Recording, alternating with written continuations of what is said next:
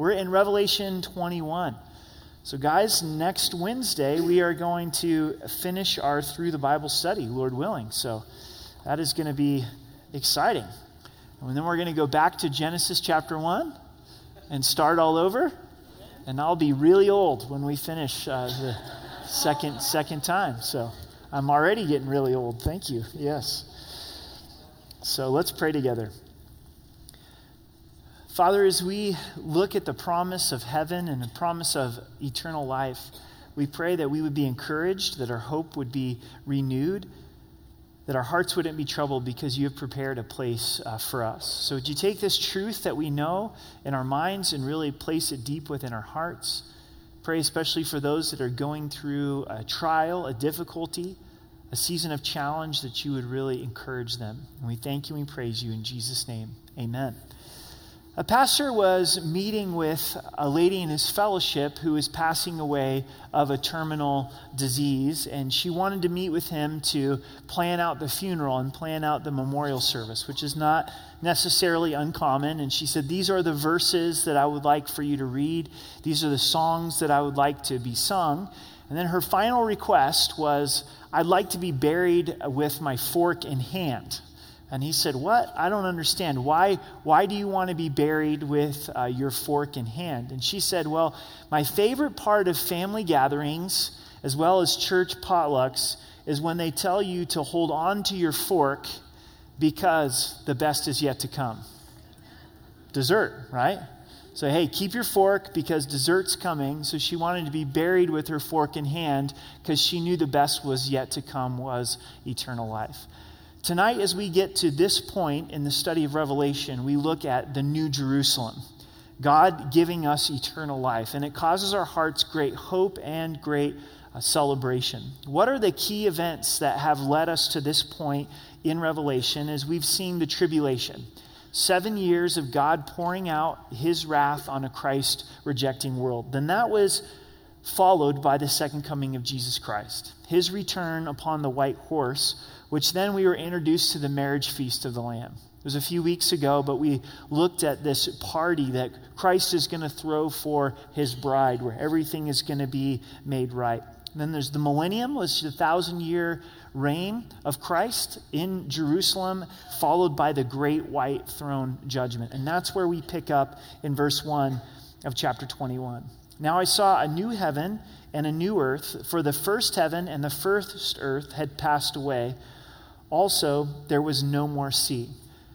This earth, this heaven passes away, and God creates a new heaven and a new earth.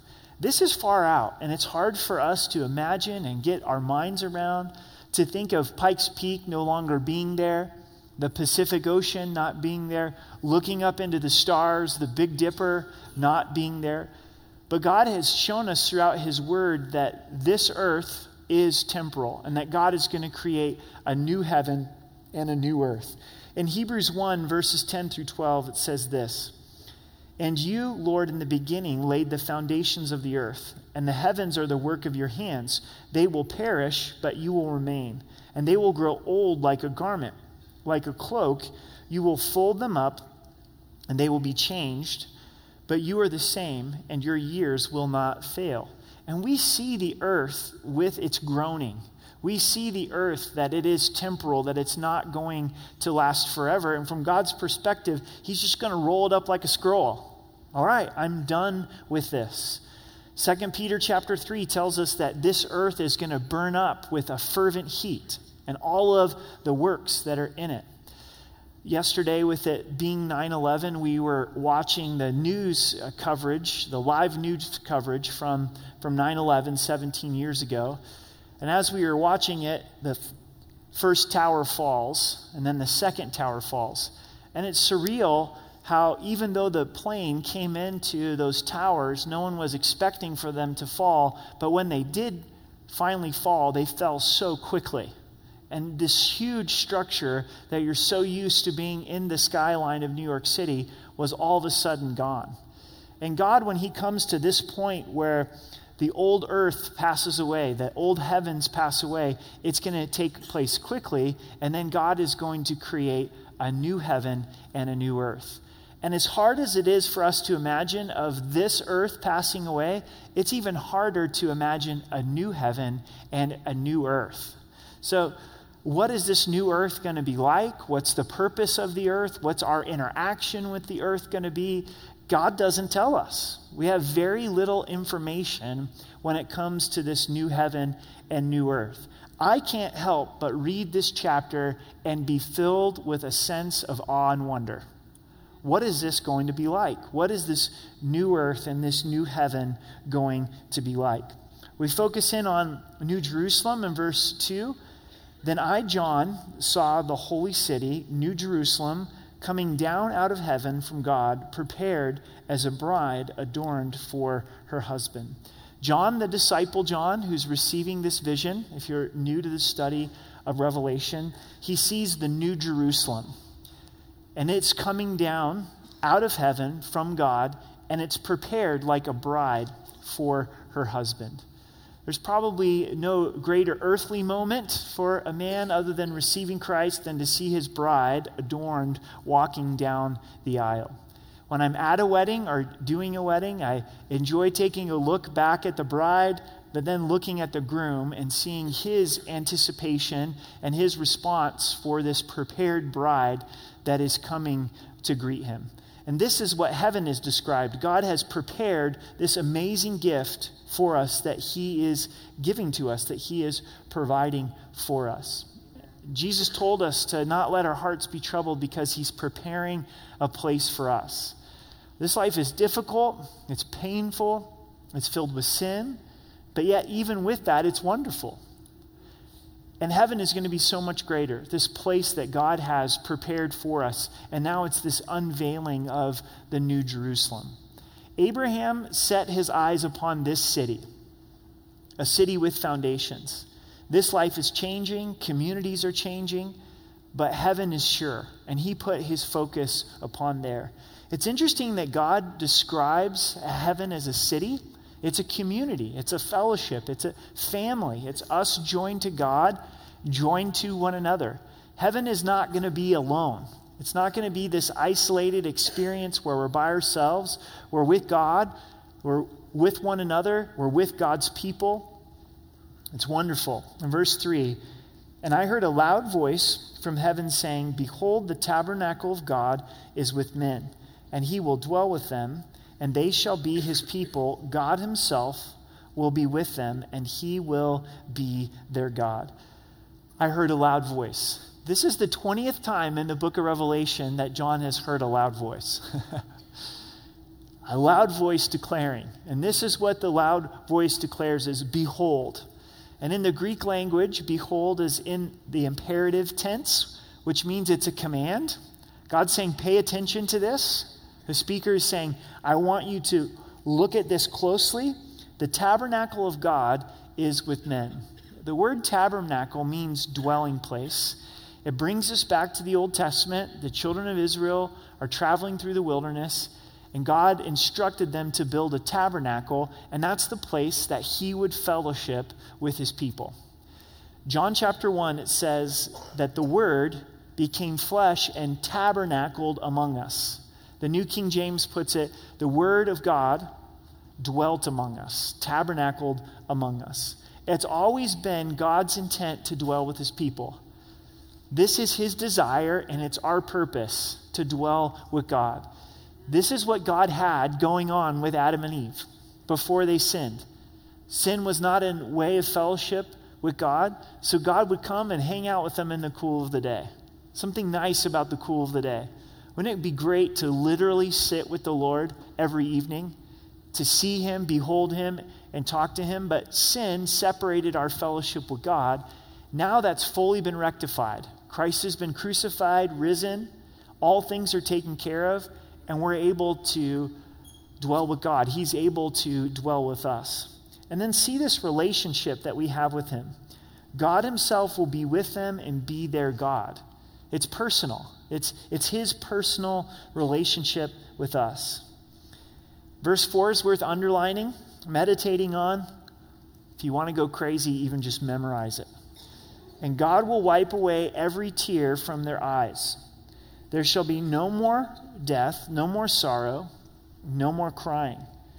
There shall be no more pain, for the former things have passed away. When you think of tears being wiped from your face, it speaks of closeness of relationship. Not anybody's just going to be able to wipe tears from your eyes. Even though they may feel compassion and they may desire to, if some stranger comes up to you and you're losing it to wipe the tears from your eyes, you're like, hey, back up.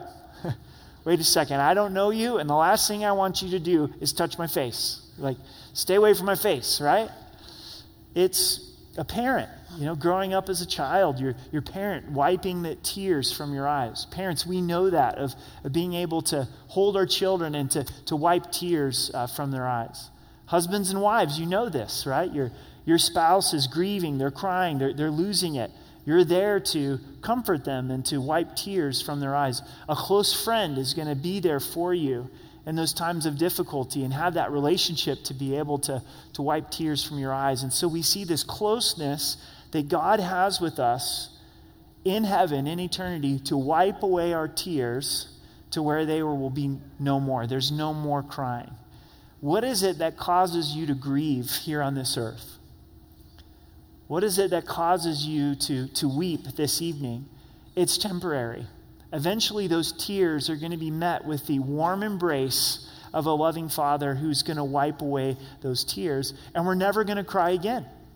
Heaven is going to be absent of crying, absent of grief, and absent of sorrow. There shall be no more death. That's going to be wonderful. Death is brutal, isn't it? Death's not a respecter of persons. And death is never satisfied. Until this point, when we get to heaven, death, the grave, is never going to go, I've got enough. It's going to continue to call out for more and more people dying and passing away. When Jesus rose from the dead, he conquered the grave. The grave was defeated. Eternal life was given, and now we enter into this where there will be no more death. No more having to go to a funeral. No more having to bury a loved one. Also, we're going to live with this reality that we don't have to face death again. We all know death is coming, right? It's part of our existence here. We don't know when it's coming, but eventually it's coming. Could you imagine being alive and not even having to worry about death? Like, death's not even a possibility. There's no more death. And then no more pain. God's very descriptive in the things that he lists. No more sorrow, no more crying, no more pain. Many live in chronic pain. These tents groan for eternity, don't they? These tents are broken. And sometimes the Lord provides healing in this life, but many times we're waiting until eternal life to be healed. But there will be a point when we get to heaven when there is no more pain. There's no more waking up in chronic pain, but fully embracing the glorified body that he has given to us. Now, let me remind you, as glorious as heaven is, it's God's choosing when to take us there. Amen? So we don't get to look at the glory of heaven and say, well, I want to be there right now, so I'm going to choose to take my life. That doesn't honor God, because God is the author of our lives, and he gets to choose when he takes us home to be with the Lord. And until he takes us home, we want to book as many reservations for people in heaven as possible, right? We want to be sharing with them the glory of heaven and the goodness of God and asking them if they know Christ as their Savior. In verse 5, then he who sat on the throne said, behold, I make all things new. And he said to me, write, for these words are faithful and true. So the Father speaks and says, I make all things new. This is what God is doing. This is his plan of redemption, to be able to make all things new. We're a new creation. God has made us a new creation in Christ, but he's going to make everything new in this new Jerusalem. We're going to experience a glorified body that's absent of sin, and everything around us is going to be made new. As we've been studying in Ecclesiastes, there's nothing new under the sun. So man's endeavor, we repeat things over and over. It's an endless cycle. But here, God is able to create and make all things new. He also instructs, the voice of the Father instructs, write, for these words are faithful and true. John, I want you to write these things down. And aren't you glad that he did? Aren't you glad that John was faithful to write these things down? And he said to me, it is done. Does that ring a bell? Anybody remember where that is uttered? It is done, or it is finished. Jesus, when he died upon the cross, paid the price for redemption, declared, it is finished. It is done. And now God has wrapped up all things. The rapture, the tribulation, the millennium, the great white throne judgment. His plan for all of human history, it is done. It is finished. And that's what he declares at that moment. I'm the Alpha and the Omega, the beginning and the end. The Alpha being the first letter of the Greek language. Omega is the last letter of the Greek alphabet. God's saying, I'm the beginning, I'm the end. I'm the first and the last, right after he declares it's done. So it's finished. It's the last crescendo of Scripture. And then Jesus gives this statement saying, I am the Alpha and the Omega. The phrase I am is one of deity, going back to Moses at the burning bush, where he's saying, who is sending me to Pharaoh? And God says, I am that I am. In John's gospel, Jesus then defines that for us. I'm the bread of life. I'm the door. I'm the good shepherd. I'm the way, the truth, and the life. So Christ continues that here by saying, I'm the Alpha and I'm the Omega. Wasn't Jesus the beginning for us? He was our salvation. He is our salvation. He authored our salvation. But also, he's the Omega. He's the finisher. I just felt encouraged from the Lord today in some prayer time that the Lord was encouraging me, saying, Eric, I'm going to be faithful to you till the end. You don't have to worry. Honor me. Try to walk with me. And I'm going to be faithful to you. And sometimes we worry about what is yet ahead, don't we? God is a good finisher. It's baseball season here in Colorado. Haven't been a big baseball fan, but getting caught up with the Rockies a little bit here, especially against the Dodgers, right? And baseball is really about having a good finisher. If there's a good pitcher that comes in and is able to finish out the game well, that oftentimes results in a victory. And God is the author of our salvation, but he's the finisher. He who began a good work will be faithful to finish it in our lives as well. Continuing in verse 6, I will give of the fountain of water of life freely to him who thirsts. So this is the New Jerusalem. This is heaven. And God is giving to us from the fountain of living water freely for everyone who thirsts. There won't be sin in heaven, but there's still a need for God. And there's still a thirst for fellowship with him. And we're going to have that for all of eternity, and Christ is going to freely give that to us. And tonight, he also is pouring out living water for those who thirst. To those that desire to come, that are saying, Jesus, would you fill me, and I long for you. In verse 7, he who overcomes shall inherit all things, and I will be his God, and he shall be my son. In 1 John 5:5, it says, who is he who overcomes the world but he who believes that Jesus is the Son of God? So how do we overcome? By believing in Jesus, believing that he's the Son of God, continuing to believe the gospel, abiding in the gospel. If you continue to believe the gospel and hold fast to the gospel, you're going to overcome. And as you overcome, you inherit all things. God giving you that heritage. And then notice the end of verse 7, I will be his God, and he shall be my son. He shall be my child. Heaven is all about relationship. So heaven by atmosphere is great. No sin, wonderful food, glorified body, no pain, no crying. Sign me up, right? But the atmosphere is not the best part of heaven. The relationship is. The atmosphere is wonderful, but what we're really enjoying for all of eternity is the fact that he is our God and we're his children. One of the most powerful pictures of relationship that we have in Scripture is the father-son relationship between Jesus and the Heavenly Father. Jesus speaking audibly from heaven, saying, "This is my beloved Son, in whom I'm well pleased." And because of the gift of Christ, we're brought into sonship, daughtership with God, to where we're the children of God. And we get to enjoy that without hindrance for all of eternity. Isn't that going to be wonderful? Right? We may get bored in heaven if it was just atmosphere, but it's not. It's relationship. It's a relationship with our Father. It's the fact that we're the child of God.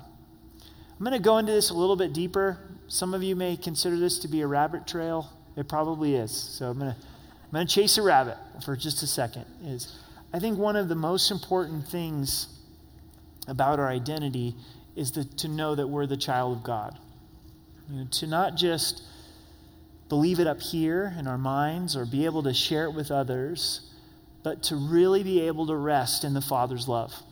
That He has created me, that He loves me, that He has unconditional love towards me, that I'm robed in Christ's righteousness, that this is who we are. I'm beloved by God. I'm the child of God. I'm the son of God. Ladies, I'm the daughter of God. And to really have that be the core of who we are. And oftentimes we're looking to our accomplishments or the things of this world. A lot of what Ecclesiastes describes, this endless pursuit, but it's really in the Father's love and that relationship with Him. And I know a lot of times if there's been a difficult relationship with a father, maybe even a mother, that it can be difficult to relate to God as your good heavenly Father. But your earthly parent doesn't have to define your relationship with God. God can supersede that pain. He can heal that pain, and He can help us to understand and know and rest that, God, you are my Father, and I am your child. And that's why Jesus, when He instructed us and He taught us to pray, said, "Our Father." In Romans, it tells us that we're able to approach God as Abba. Abba's daddy, Try starting out one of your prayers that way and see how weird it feels. Daddy. Yeah, God really wants us to be able to approach Him with that kind of tenderness. So for all of eternity, we're going to be enjoying this reality that we're children of God, that we've inherited all things from Him. In verse 8, "But cowardly, unbelieving, abominable, murderers, sexual immoral, sorcerers, idolaters, and all liars shall have their part in the lake which burns with fire and brimstone, which is the second death." Now, when we read this, it's not saying that when we struggle with different aspects of sin that's listed here or any other sin, that we don't have eternal life. If someone lies, it's not that they're not saved. But what this speaks to as someone who's not struggling or has given into one of these areas of sin, but it's their lifestyle. It defines who they are, and they're unwilling to repent. They're unwilling to be broken before God in these areas, and in essence saying, well, I believe the gospel, and I can continue in sexual immorality, and I know that I have eternal life. And one of the evidences that we are children of God is that the Spirit of God lives inside of us and is going to convict us of sin. I believe that if we are God's children, that when we're in sin, especially willfully rebellion against God, we will not be comfortable there. We are going to be convicted, and we're going to struggle, and we're going to go, Lord, I know that I've fallen short, and I want to get right with you. So if you are struggling with one of these areas of sin or some other area of sin, and you're being convicted by the Holy Spirit, that's good news. That's evidence that you are the child of God, and God's calling you to repentance and restoration.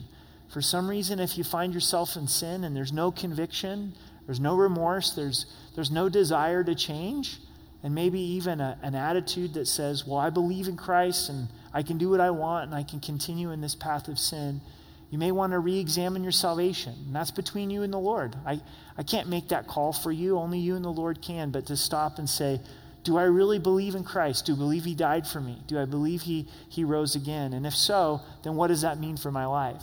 What does that mean for how the Lord would desire for me to live my life? In verse 9, Then one of the 7 angels who had the 7 bowls filled with the 7 last plagues came to me and talked with me, saying, "Come, I will show you the bride, the Lamb's wife." So one of the 7 angels that poured out the 7 last plagues comes to John and says, "I want to show you the Lamb's bride." This had to have been fun for the angel because the 7 plagues were like God's atomic bomb. It was the A-bomb, right? God bringing his judgment on a Christ-rejecting world. But now is the good news. It's the church. It's the Lamb's bride. And we have another illustration of relationship with God and his people. The church is the bride of Christ. Ephesians 5 tells us that every Christian marriage should point to Christ in the church. That we as husbands, through God's power, his grace, loving our wives as Christ loves the church. And then wives submitting to their husbands, respecting their husbands, the way the church respects Christ. So if you look at a healthy relationship where they love and respect one another, that's a picture of Christ in the church. That's the way that Jesus feels about us as the church. A husband that's head over heels in love with his wife and is longing to spend time with her, that's the way that God feels about you. That's the way that God feels about us. And the culmination of all things is his Christ inheriting his bride. Again, this speaks of relationship. Heaven's going to all be about relationship with God. In verse 10, "And he carried me away in the Spirit to a great and high mountain and showed me the great city, the holy Jerusalem, descending out of heaven from God, having the glory of God. Her light was like most precious stone, like a jasper stone, like a clear crystal." So John is able to get a vision into the great city, the holy Jerusalem. A contrast to this Jerusalem that we know today is referred to of as Sodom, not always spiritually pure, but here, this is the holy Jerusalem. It's descending out of heaven, and God's glory is in the New Jerusalem. Important word to consider is the word "like." So we don't know exactly the appearance of the New Jerusalem, but it's like a precious stone, like a jasper stone, like clear crystal. So you get this picture of great light and majesty in the appearance of New Jerusalem. In verse 12, "Also she had a great and high wall with 12 gates, and 12 angels at the gates, and the name written on them, which are the names of the 12 tribes of the children of Israel." So we know around Jerusalem is a high wall with 12 gates, and there's an angel by each gate. And then on the gates are the names of the 12 tribes of Israel. All of this, I think, expresses the grace of God. Because when you really look at the 12 tribes of Israel, these guys were less than exemplary. I mean, you start off with Joseph being sold as a slave by his brothers. I mean, who needs brothers like that? I mean, first they wanted to kill him, then they decided to sell him as a slave. You thought your siblings were bad. You need to text your siblings tonight and just say, "Hey, I appreciate you. Thanks for not selling me as a slave," right? And you read in Genesis, we're going to get there fairly soon when we get into the book of Genesis, and we'll see just the absolute mess that the family is in. Sexual sin, I mean, you name it. And it's taking place amongst these 12 sons, Jacob's 12 sons. But it's out of these 12 sons that God births the nation of Israel. The birth of the nation of Israel was a testimony of God's grace. Then when you look at the history of Israel, it's not all that pretty. They're God's chosen people, but by the fact that God stays with Israel as a testimony of his unconditional love, which encourages us as Gentiles. Because if God gave up on Israel, how much more so would there be room to give up on us? Children of Israel are rebellious, they're in idolatry. God has every right to cast them away, but he doesn't do that and is faithful to them. So God putting their names on the gates is a testimony of his grace, and ultimately his son comes through the nation of Israel. Jesus is born of the tribe of Judah. Verse 13, hey, guys, I'm glad you're here on this Wednesday night, because when we get to heaven, God's word's not going to pass away, and we'll be able to walk around together and look for the 12 gates, all right? So we're getting the details here. 3 gates on the east, 3 gates on the north, 3 gates on the south, and 3 gates on the west. Now the wall of the city had 12 foundations, and on them were the names of the 12 apostles of the Lamb. Highly doubtful that Judas is the 12th apostle, right? So who is the 12th apostle? Can we get a vote for the Apostle Paul? I mean, I don't think it's going to be Thaddeus, but we may be surprised. It could be Thaddeus. In the book of Acts, they drew straws to find the 12th apostle, and they came up with Thaddeus. And I'm sure Thaddeus was a great guy, but it sure seems like God's choice was the Apostle Paul. Now, a lot of people have differing views on that. So when you get to heaven, go around and look at the foundation and see what the 12th name is. You know, if it is Paul or if it's Thaddeus, or we may be surprised and it's someone we didn't realize. Again, this is a testimony of God's grace. As we study the Gospels show us that the disciples are very human and have real struggles and sin and fall short. Jesus loves them, instructs them, and they're willing to follow Christ, and God uses them. If God used perfect people in the book of Acts, in the Gospels, we'd go, there's no hope for us, right? And so by the fact that their names are written in the foundations is a testimony of God's grace as well. In verse 15, and he who talked with me had a gold reed to measure the city, its gates, and its walls. I mean, New Jerusalem's so nice that the tape measure's even in gold. That'd be pretty cool, guys, huh? Talk about a Christmas gift. But so here he is with the gold reed to measure the city and its gates and its wall. The city is laid out as a square. Its length is as great as its breadth. And he measured the city with the reed between 2,000 furlongs. Its length and its breadth and height are equal. So the city is laid out in a square. So it's difficult for us to get our minds around this, but the furlongs come out to, it equals 1,400 miles. That's roughly the distance from Florida to Maine. So that's just one part of the square. So you go all the way around and you have a great distance, but it's also a cube. Some think it's a pyramid or a cube, but there's definitely a dimension of New Jerusalem that goes this way. The breadth is mentioned as well. So this is a very large city with plenty of room for everyone who has ever believed in Christ. So try to get your mind around this city where we get to travel this way and this way. You know, we're simply used to doing this, but there's going to be some amazing things in heaven.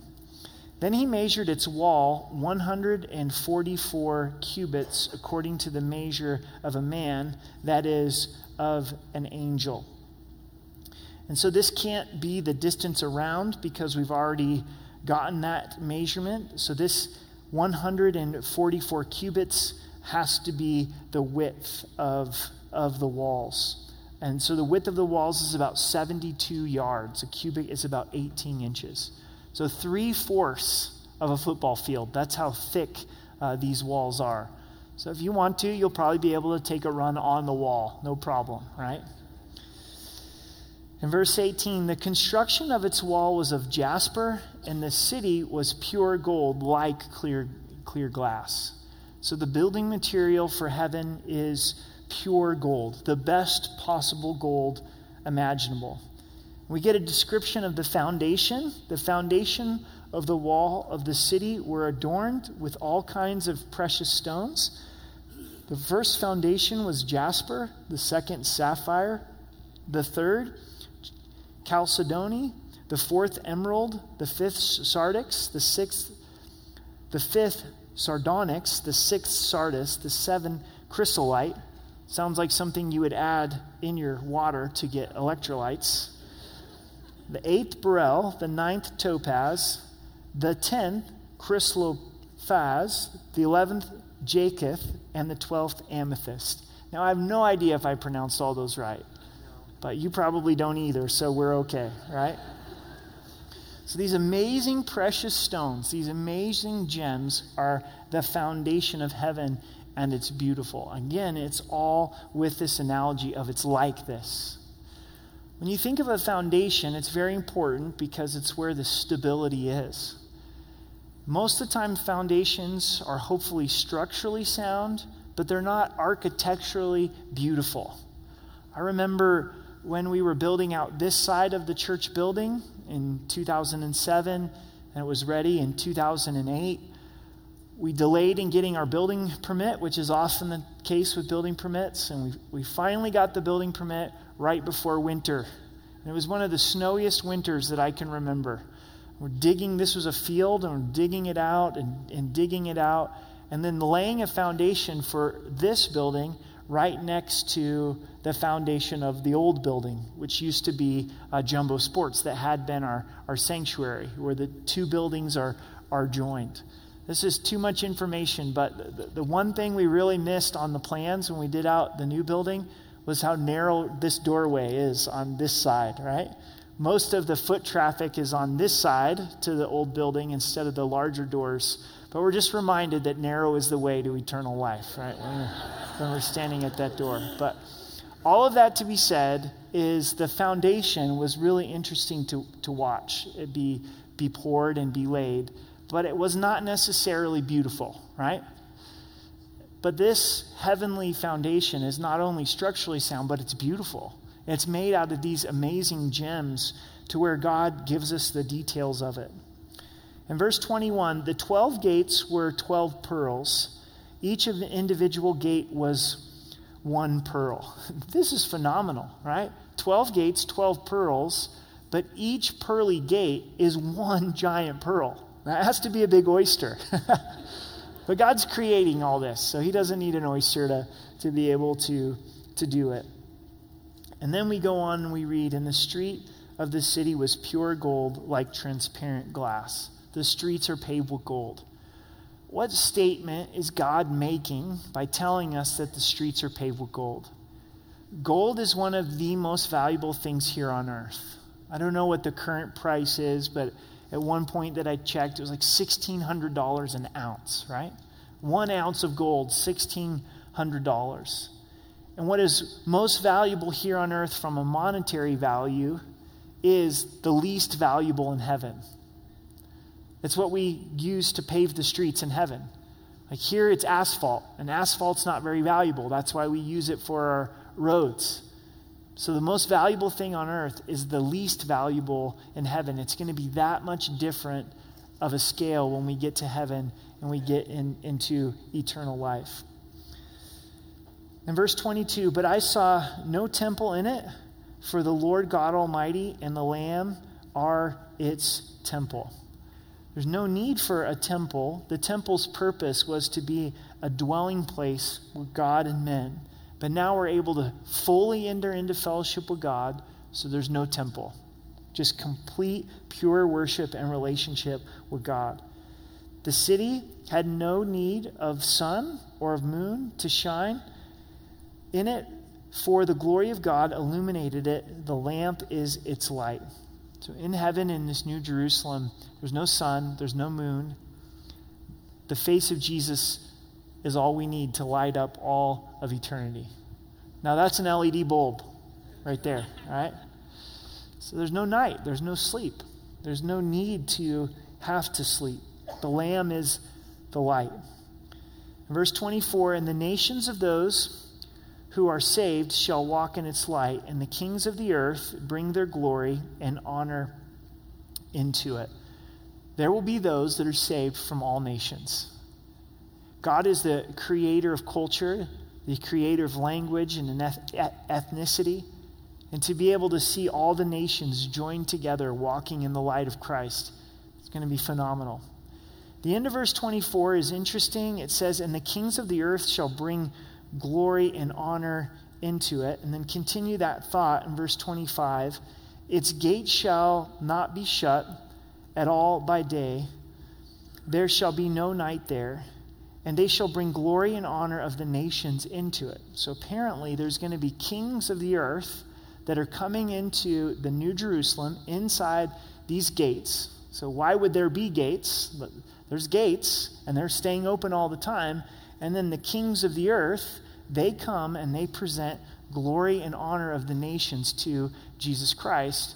And all I can say is, what in the world is that? What in the world are these kings of the earth, and what are they doing coming into heaven, presenting the glory of the nations? But then once again, we're just left in awe and wonder of what heaven's going to be like, and this new earth is going to be like as well. And so there's been a lot written on these verses, but ultimately I think we don't know.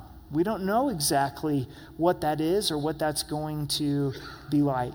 But there is this certainty in verse 27, but there shall by no means enter it anything that defiles or causes an abomination or a lie, but only those who are written in the Lamb's book of life. So even though these kings of the earth are coming in, they're not able to bring in any abomination or any wicked thing.